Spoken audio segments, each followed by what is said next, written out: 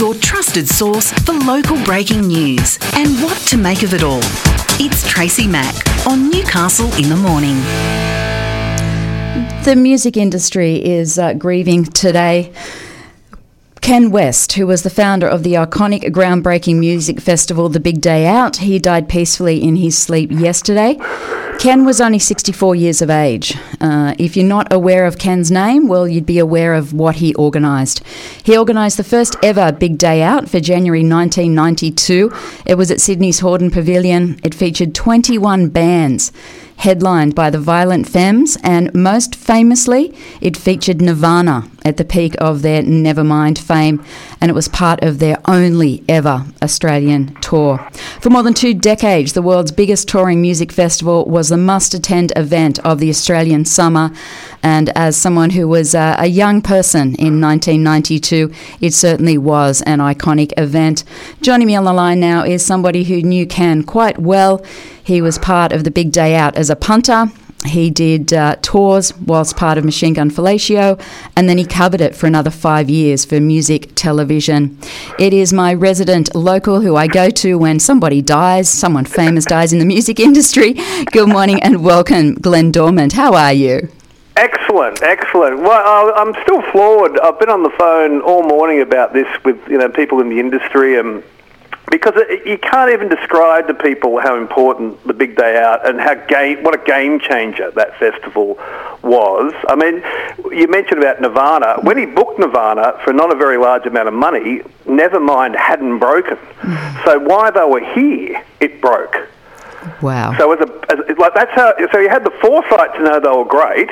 They got here, then they were breaking. You'd never get them again for whatever you got them for. They weren't even in the headline. You can imagine that. Like Violent Femmes were the headline, as you mentioned. So to go as a punter and see some of those shows, and as dance music and things broke, they managed to have the Boiler Room as this dance stage, which was as rock and roll with things like the Prodigy oh God, as what was happening on the main stage, and that hadn't been done before. There were dance events and there were rock and roll events, but they managed to bring the two together in a great way. I was lucky enough to do those tours, and you have no idea, the level of decadence that was on those tours. Because when you play in a band, you have to advertise for a show, you have to get to that venue, you have to set up all your gear. There's millions of things that are involved. But once you stepped inside that festival in Auckland, all your gear got moved to every city in front of you. You didn't see it. Just turned up magically and appeared on stage. You didn't have to do any advertising. It was already sold out by the time you got it on the bill. So all you did was turn up. And so when we did it, we'd never been to Auckland before, and we come out and there's 5,000 kids waiting for us. And we're going, holy crap. And I remember talking to Chris Chaney from The Living End. He said he'd never played Big Day Out, and the first show he did, I think, was Melbourne, and they played 40,000 people. That's so they were doing pub shows. So what it did is that all these independent bands, like your Spiderbaits and Regurgitator and all those bands that would become household names, were given the opportunity to play in front of big crowds, which that just didn't happen in Australia. There's so many great parts about it. But I did get to hang out with Ken and a bit. We were trying to tour a band together, and he was so friendly but so rock and roll. Like, he was a really debauched guy. So he could stand in a room with your Noel Gallaghers and your Chris Cornells and all these sort of guys, and he'd still be the most rock and roll person in the room, which is that's extraordinary. Yeah, and genuinely, he was a very debauched guy, but he had the vision that just kept on working, and he would just work with, I remember talking to the Prodigy. I interviewed them one time, and they were pretty out there guys, and they said, no, you don't understand, Ken's the real deal. We just play at it. He's the real deal. Wow. And as I said, all of them were the same, he managed to get Neil Young on the same festival as, one time I talked to him, it was crazy. It was like Muse, Neil Young, Lily Allen, The Prodigy, and all these hardcore dance acts, but they're all playing simultaneously across. I mean, when we played, we had to play in Sydney, and Foo Fighters were on main stage, Kraftwerk were playing in the Boiler Room, John Butler was on another stage and we were playing on a different stage. And, like, all that could happen in one zone. And we had a crowd, unbelievably, because I would have been at any of the other shows. Yeah, it's just incredible. Where did it come from? Where did out of Ken's brain, where on earth did the big day out come from? Did you ever find that out from him? What his process was?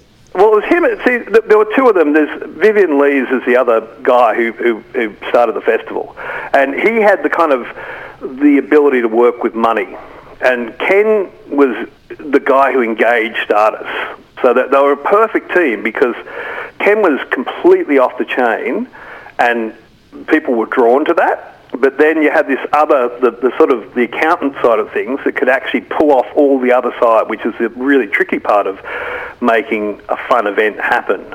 So the two of those together, they dreamed it up somewhere, probably in the suburbs of Sydney, and then bring it to life. And I've talked to people like Ben Lee. Like Ben Lee played at that first one, and so you've got him talking about what it was like to be breaking as a tiny artist and seeing these people all around him. Like he was like 14 or something when he played there.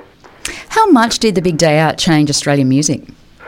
Well, you can't even it's impossible to understand where we are without it ever having happened. And there were two things that happened simultaneously, is that, like all the 80s were all your pub rock, all the stuff that's still celebrated today, and then great music.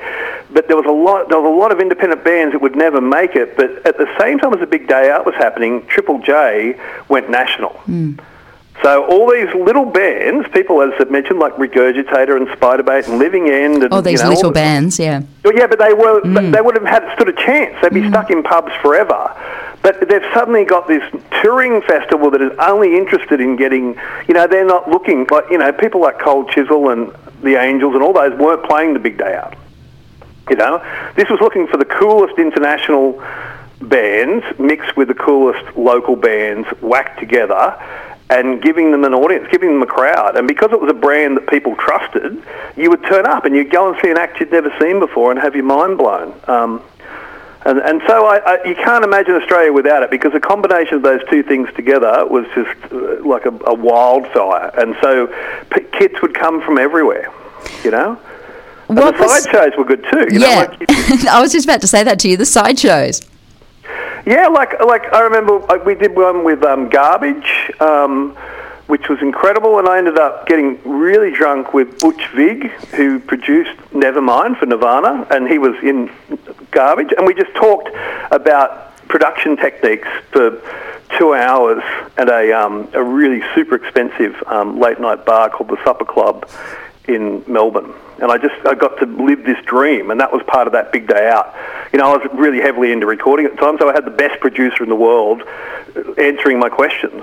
And to do that, and to just, everywhere you went, there was just access to amazing people. And there's a band called The Music who I really had heard about at the start of the tour but didn't get a chance to see. And as the tour grew, they were an English band, and as they grew, more people would come. And I went and saw them, and I was literally standing there, and it was me, PJ Harvey, Dave Grohl, Josh Homme, and somebody else. Just the five of us standing there, side of stage, watching this band. So they're an unknown band at that time. Well, they still kind of are to a certain extent, but that's how the festival worked. You'd hear something and you'd start to gather, and then you're just standing with this group of people who I have massive respect for, but they'd heard about this unknown act and you wanted to check it out. And those guys slayed that day. I was so happy for them because they had a pretty heavy side of stage contingent, me not included. I was going to say, no pressure there, no pressure. No, but they just, like people would just jump up with other people, and, it's just... anyway, the engine to all this was Ken West, and it's sad that he's gone. He didn't treat his body very well, but very few people can die with a legacy as powerful as him. And really, I put several of those... There's several moments in my top 10 moments of life that I can connect to those festivals. So. Really? That's big when you consider where you've been and what you've done. Yeah, and I have children. I've got married. Things like that. I was going to say, have you told your wife and your children that yet? Well, you know what? There was just some times where you just went, "Holy crap! How did we get here? How are we part of this?" You know, and it was such a privilege, and also everybody brought their A game. You know, the pressure was on because you had to. You know, you knew what you were up against. You know, whoever was before you. Like literally, I was playing the Gold Coast one time on the first tour we did it, and the White Stripes were on before us. So we're in the tent next to Jack White backstage as they were starting to break. You know, you just had all these different people around you all the time, and you had to try your best. Otherwise, you know, you didn't stand a chance. How big a hole will he leave in the music industry?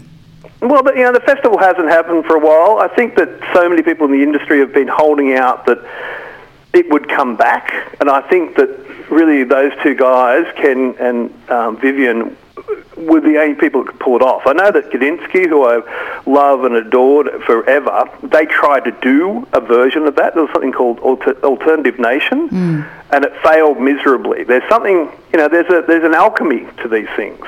And these guys really brought it. And, you know, when you can pull bands like the Foo Fighters and Muse and all these huge bands, and Neil Young, you know, people like that will come to you. You've got to have a certain stature, and you've got to be able to pull it off and understand how these people work. So I don't think we'll ever see it again, especially with what's been happening over the last couple of years.